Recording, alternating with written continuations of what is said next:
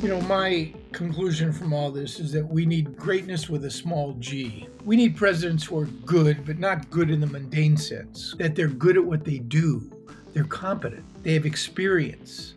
We need good presidents in the sense that they're morally good. They're able to keep their demons under control, their personal vendettas, their pettiness under control. Welcome to the Hopkins Podcast on Foreign Affairs. My name is Franco Cilia. On today's episode, we will be discussing American leadership. Specifically, we're going to have a conversation about whether the United States can still produce and whether it even needs great leaders to tackle the challenges of the evolving international system. Joining us to help us answer some of these questions is Aaron David Miller, a senior fellow at the Carnegie Endowment for International Peace, and author of The End of Greatness: Why America Can't Have and Doesn't Want Another Great President. We hope you enjoyed this episode of the Hopkins Podcast on Foreign Affairs. Thank you for joining us today on the podcast, Aaron. It's a pleasure for us to be here with you. In 2014, you wrote The End of Greatness: Why America Can't Have and Doesn't Want Another Great President. Given the state of American foreign policy in the 21st century, I wanted to talk with you about the subject of leaders and presidents and how much they matter at the end of the day. That said, one of the main points that you have been making since the book came out is that Americans need to get over their addiction to searching for great presidents and leaders. First, why do you think we seek those great leaders and presidents? Well, I think it's human nature, frankly. There's a thirst for leadership, even in the academic community. The International Leadership Association, I think, defines almost 1,500 programs in leadership around the country. For all I know, Johns Hopkins has a program that deals with leadership as well. It's quite natural, particularly during times of crisis and tension, that we seek out those who we judge to be superior in the sense that they know how to get us out of difficult situations, and they have the experience and character to do so. But I think in the end, two things. Number one, I think we misunderstand how leaders lead, certainly in terms of American politics. And number two, I think if you look around, it's a pretty depressing picture. We lead in so many fields, and we define greatness in so many fields, in sports, in the arts, in music. We clearly, I think, have more Nobel Prizes than any other national polity in the world. And yet, when it comes to politics, there's this enormous deficit of leadership. It exists on the world stage, but I think nowhere is the sense of deficit more acute than in the United States. With respect to the presidency, I think part of the problem is the presidency is an implausible, impossible job to begin with. Aaron Sorkin, who produced that great dramatic rendition of the presidency, the one we'd all like to see, I suspect, West Wing, defined the White House as the world's greatest home court advantage. And in many respects it is. Presidents have enormous power, but they also have and govern under extraordinary constraint. And that's partly because politics is complex and contingent and depends on so many factors beyond any human's capacity to control. But friends, it's also a function of the nature of our political system, because the founders, in their infinite wisdom, created a political system that was designed to prevent the accretion of power by any single human. I mean, they feared the royal governors. They feared Britain and the king, from whom and which they ultimately sought their independence. And as a consequence, and they feared great men. Franklin talks about the problems of great men, even though I'm sure he and others at the time considered themselves great. They created a system which in many respects was an open invitation to struggle. Three branches of government of shared and separated powers, which virtually ensured that there would be, to a large degree, an avoidance and constraints on concentration of power. Now, it has happened in our political system for good or for ill. but it's extremely difficult to govern in the sort of structure that the founders created. And that's one of the reasons that the presidency is, in many respects, overrated.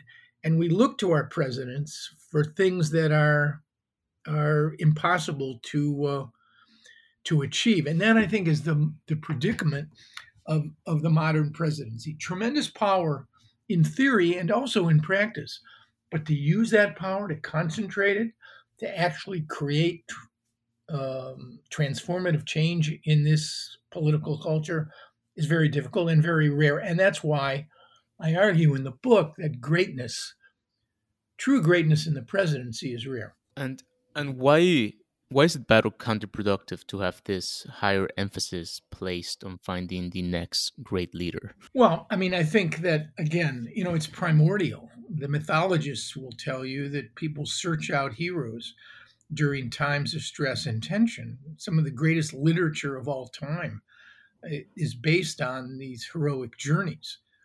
Joseph Campbell made an entire career on examining the notion of the hero and the quest. So I think, again, we personalize our presidents. We insist it's a paradox in a way. We want great presidents, but we want to, I guess, think about them and relate to them in ways that are quite common. We're fascinated by a president's family, by the first lady. We're fascinated by presidential pets.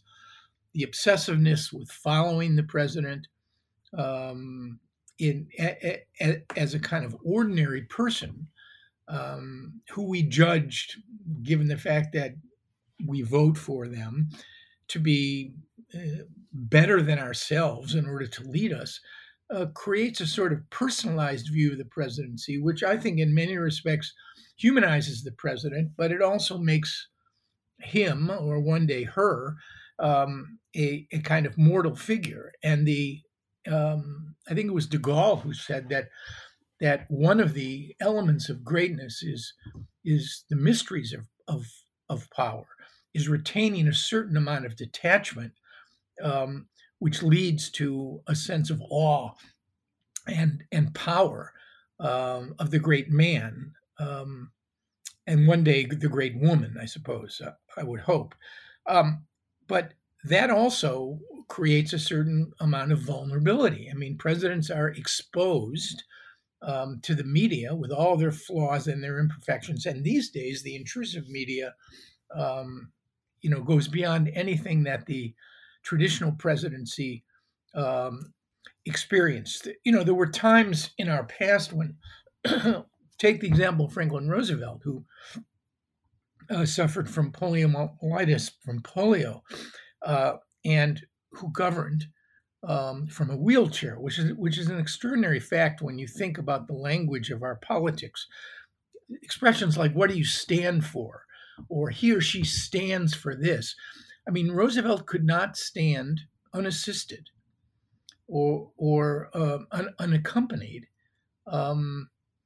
and still managed to convey a sense of great power and great influence from the wheelchair. But it was part then of a sort of media presidential conspiracy. There are only a handful of photographs of Roosevelt in a wheelchair available at the Hyde Park Library. And the media, in a way, helped to nurture the fact that the president's physical condition was much worse than most people imagined. They didn't photograph him being carried, often through large windows when there were no doors available. And there was one famous episode after his second reelection, when in fact he appeared at Franklin Field in Philadelphia to give a speech. As he was proceeding up to the podium with his presidential braces, accompanied by the Secret Service, the right brace crumpled and his speech text just fluttered to the ground. Almost 100,000 people witnessed that. And a president whose fall was broken by his son James and by the Secret Service. but not a word of that was reported the next day in the press. That would never happen today. So presidents, in that respect, the mysteries of greatness have been stripped away, and there's very little opacity left in the personal lives of these individuals, the way we cover them. And how does this emphasis that we Americans place on our presidents, and how does this personalized view that we place on our presidents being great, perhaps lead them to misread what we actually want them to focus on, especially in foreign policy matters? How's this search for greatness affect the way that presidents themselves end up acting in office? Well, that's a very good question. And I would argue to you that the three undeniably greatest presidents, George Washington in the 18th century, Abraham Lincoln in the 19th, and Franklin Roosevelt in the 20th, all understood their power and their influence, but had a measure of balance, self-control, and today we would use the word emotional intelligence, that kept their demons and the less attractive forces of their personality under control. I think you can see, and by and large, I mean, Richard Nixon clearly was an exception. I mean, he undermined the very Constitution that he was pledged to accept. But even Nixon carried himself with a certain measure of balance and decorum with respect to understanding that he was the most powerful man in the world. You've seen the consequences and the results of a presidency when, in fact, there are no breaks, there are no constraints, and individuals are motivated by their own sense of power, ambition, and political interest, untethered from what you would expect and would hope would be the greater good and broader purpose of the American experiment. And I think the last 4 years of the Trump presidency has emphasized in the extreme what happens when, in fact, the president allows that sense of power and greatness, paradoxically, perhaps driven by insecurity, but also driven by a profound sense of entitlement, that, in fact, the president is the president and that individual is above the law. It's above the law, above tradition, above the Constitution, and above all constraints. It's a cautionary tale, and it's the sort of constraints that the founders hope to lay down and imbue in our political class and in the Constitution to prevent the aggregation of power, consolidation of power, to be used for personal gain.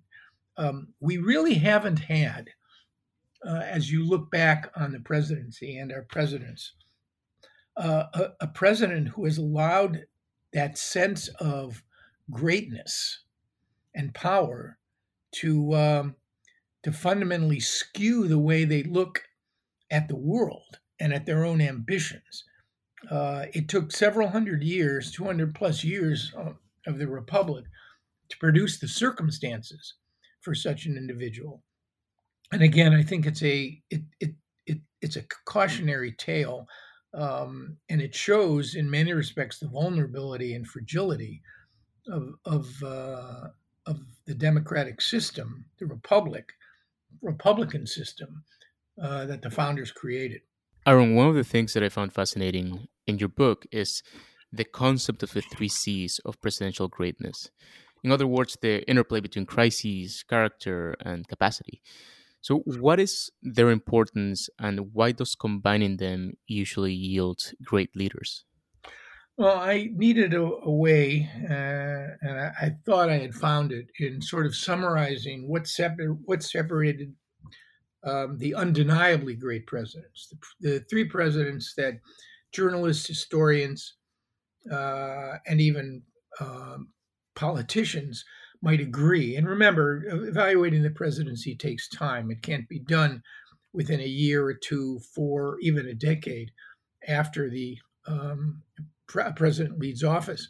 But what was the magic combination that allowed, that allowed the undeniables to to do what they did. And in essence, just to shorthand, what is it that they did do? Well, the three undeniables, Washington, Lincoln, and FDR, ended up tackling and shepherding the nation through the three greatest crises that the Republic has faced. The problem of building a government with the great powers, the French, the British, the Spanish, in our own backyard during the late 18th century, and actually creating the institutions. I mean, Washington had no precedent. There was no convention. He had to make all of this up, surrounded, of course, as he was, by a talented team of advisors that included Jefferson and Hamilton and others. Lincoln, who confronted perhaps the greatest trauma of any nation, which is civil war, shepherding the nation on the battlefield after going through a series of generals. Lincoln had very little military experience. When he was smart, he had phenomenal judgment until he finally came upon Grant and Sherman. And then FDR, Franklin Roosevelt, who served almost 4 complete terms, shepherding the nation through the Great Depression, the worst economic crisis that we've had, with all of its social implications. And then, of course, meeting the challenge of the Second World War, the only war, I might add, that left America stronger at home and with more influence abroad. Out of these crises, which required incredible combinations of character to generate hope and confidence and not to lose self-control, plus capacity, the idea that you can actually take the crisis in a transactional way and mold and shape it and extract from the crises enduring transformative change. And all three did that. All three were great transactional leaders and great transformational leaders. And that's why I think, with all their flaws and imperfections, and they all had them. I mean, Washington was an enslaver and not a particularly kind one. FDR was an adulterer and made some very bad decisions, the worst of which was the decision to imprison thousands of Japanese issei and nisei, American citizens, in internment camps for the better part of the war. Lincoln escaped most, I think, of the imperfections of the presidency, although in order to govern during a time of war, he suspended habeas corpus. He was a very controversial figure. But on balance, I think crisis opened the door. If the founders were right that the accretion and aggrandizement of power was something to be avoided, then the only thing that would allow a president to wield such power was a crisis of such proportion that nobody could sit it out, that it constituted a real threat to the emerging republic or the maintenance or survival of the republic. And certainly late 18th century governance, hammering out the precedents that would, and the institutions that would come to characterize the United States Civil War, Depression, World War II, were those sorts of crises. But that's not enough. Crisis would open the door to greatness in the presidency. The question then became, did a president have the character and the capacity to know what to do with the crisis, to lead, to keep himself stable and positive? I mean, Lincoln, for example, was surrounded by death in a way that, and he clearly, I mean, there's no way to know whether he actually clinically depressed, but by all accounts, there was episodic depression. He lost 3 of his 4 children, two or three of his 4 children during the time that he was in Washington. And to keep himself motivated and confident that, in fact, he and the country could get through the Civil War required an extraordinary degree of character. That was also true of Franklin Roosevelt in overcoming his polio, a disease which could have driven him to self-pity and another sort of paralysis. And yet it humanized him. It made him more sensitive to the needs of a country that, like his own medical condition, beginning in the early 1930s during the Great Depression, paralyzed the country. He became a symbol of hope, and he never lost faith. Either did the other two in the strong possibility that they could guide the American experiment through these crises. So I think, again, it's hard for me to imagine, and I have to rethink some of these conclusions, that we could ever see an alignment again of crisis, character, and capacity that would produce the kind of president that would meet the hour. It's a rather depressing thought. I wonder, frankly, given the polarization of our own politics, the tribalization of our politics, the Rand Corporation calls truth decay, the notion that millions of Americans disagree with millions more on the basic facts of a situation. How you would ever arrive at the notion of ever having to regard a president as great or popular.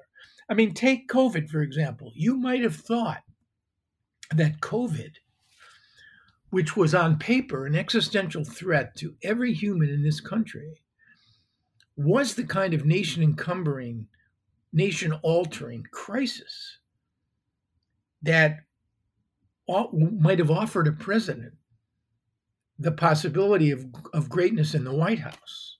Now, we'll never know, of course, because COVID coincided, sadly, with a president who was far too focused on his own well-being, his own politics, his own vanity, to separate himself and to tether the tremendous power and influence he might have had to a sounder approach to this terrible virus earlier on in the crisis.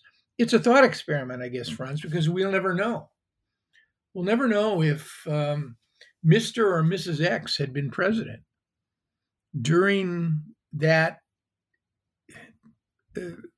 those years, the last 4 or 5 years, how the country might have changed. I just think that, and it's a thought experiment, I just think that it would have been, given the political climate, it would have been very difficult for any president to, in the face of this pandemic and the way in which politics has changed in this country,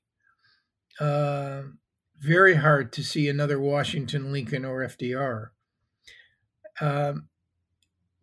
But again, I think that search will go on because it's human nature, and it's very hard to persuade people that the country has reached a point where it can never have again a truly popular or great president. And Aaron, to me, at least at this moment in time, it seems to me that, as you mentioned, a crisis presented itself in COVID.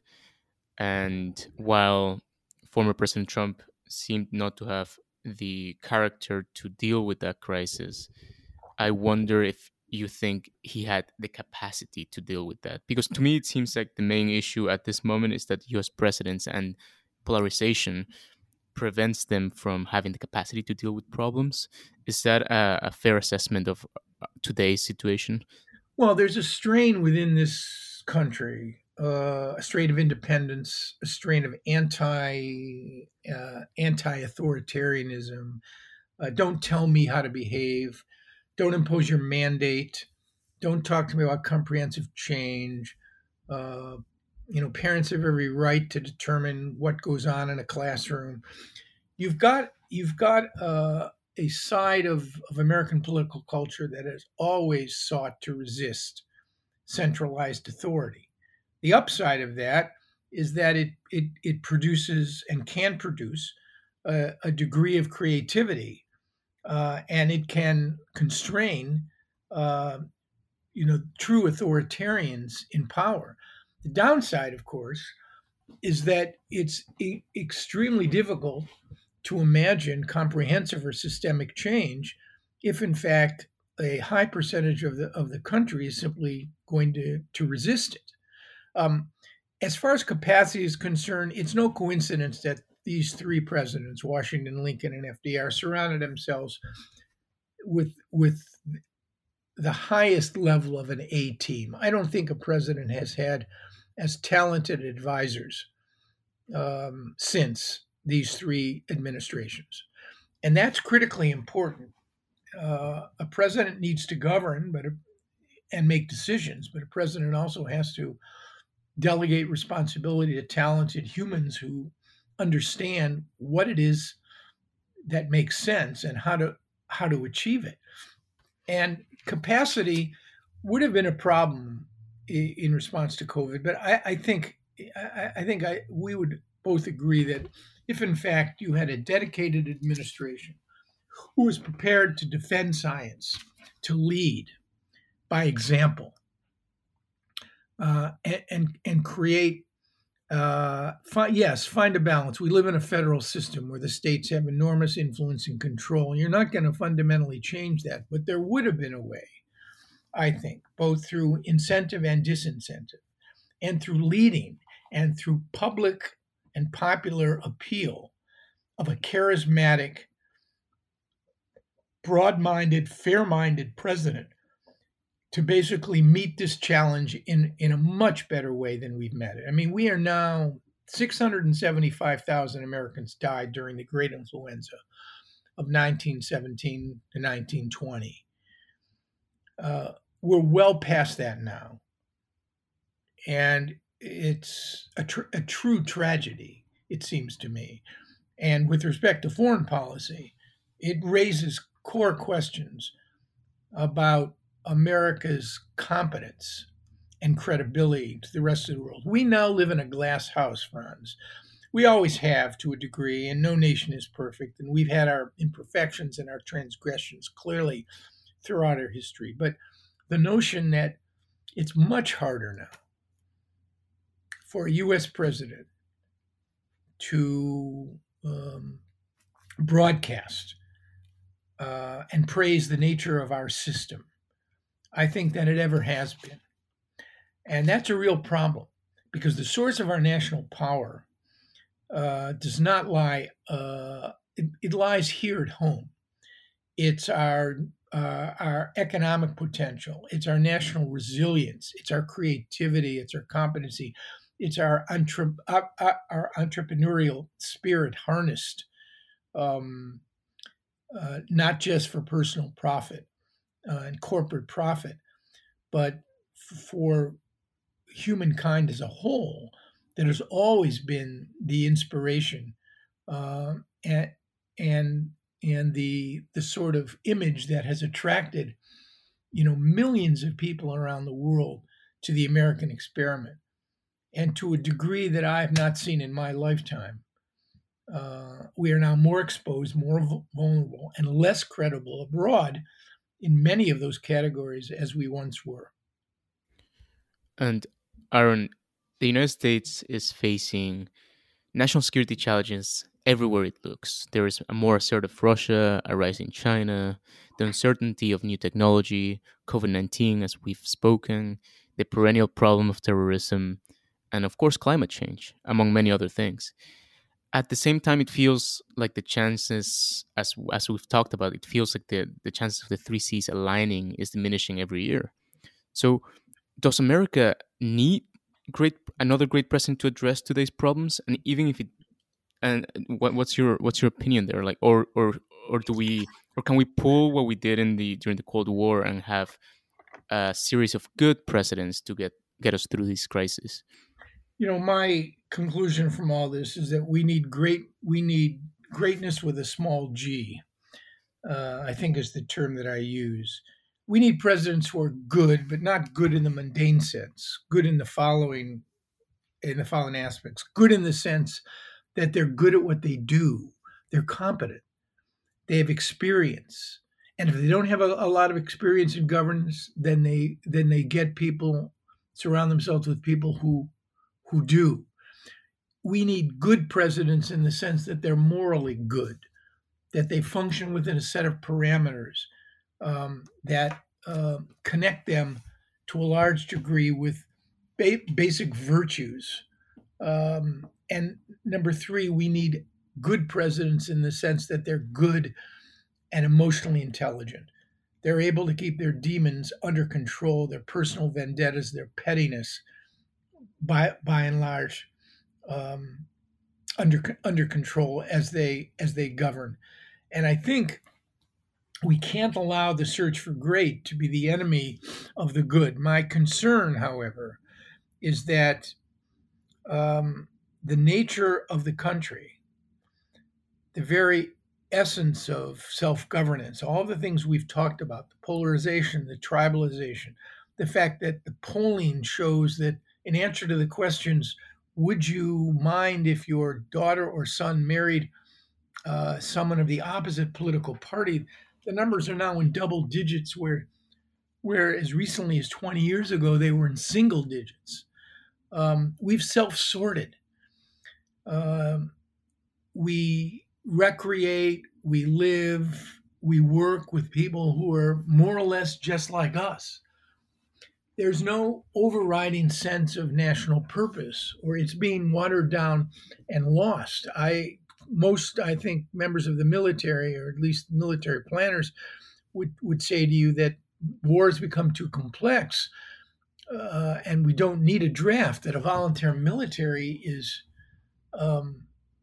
much more suited to the nation's needs, and that may be, but there has to be a sense of selflessness, a sense of sacrifice, a sense that Americans are tethered to a narrative, a story broader than themselves in order to make this country work in a way where people can, even if they disagree, they don't turn those disagreements into a morality play, which pits the forces of goodness on one hand against the forces of darkness or evil on the other. And that's what's happened.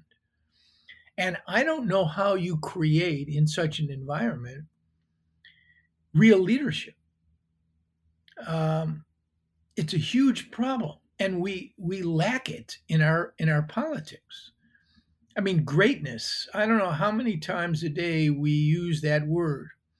She's a great tennis player. I just saw a great movie. He's a great guy. It's lost all meaning.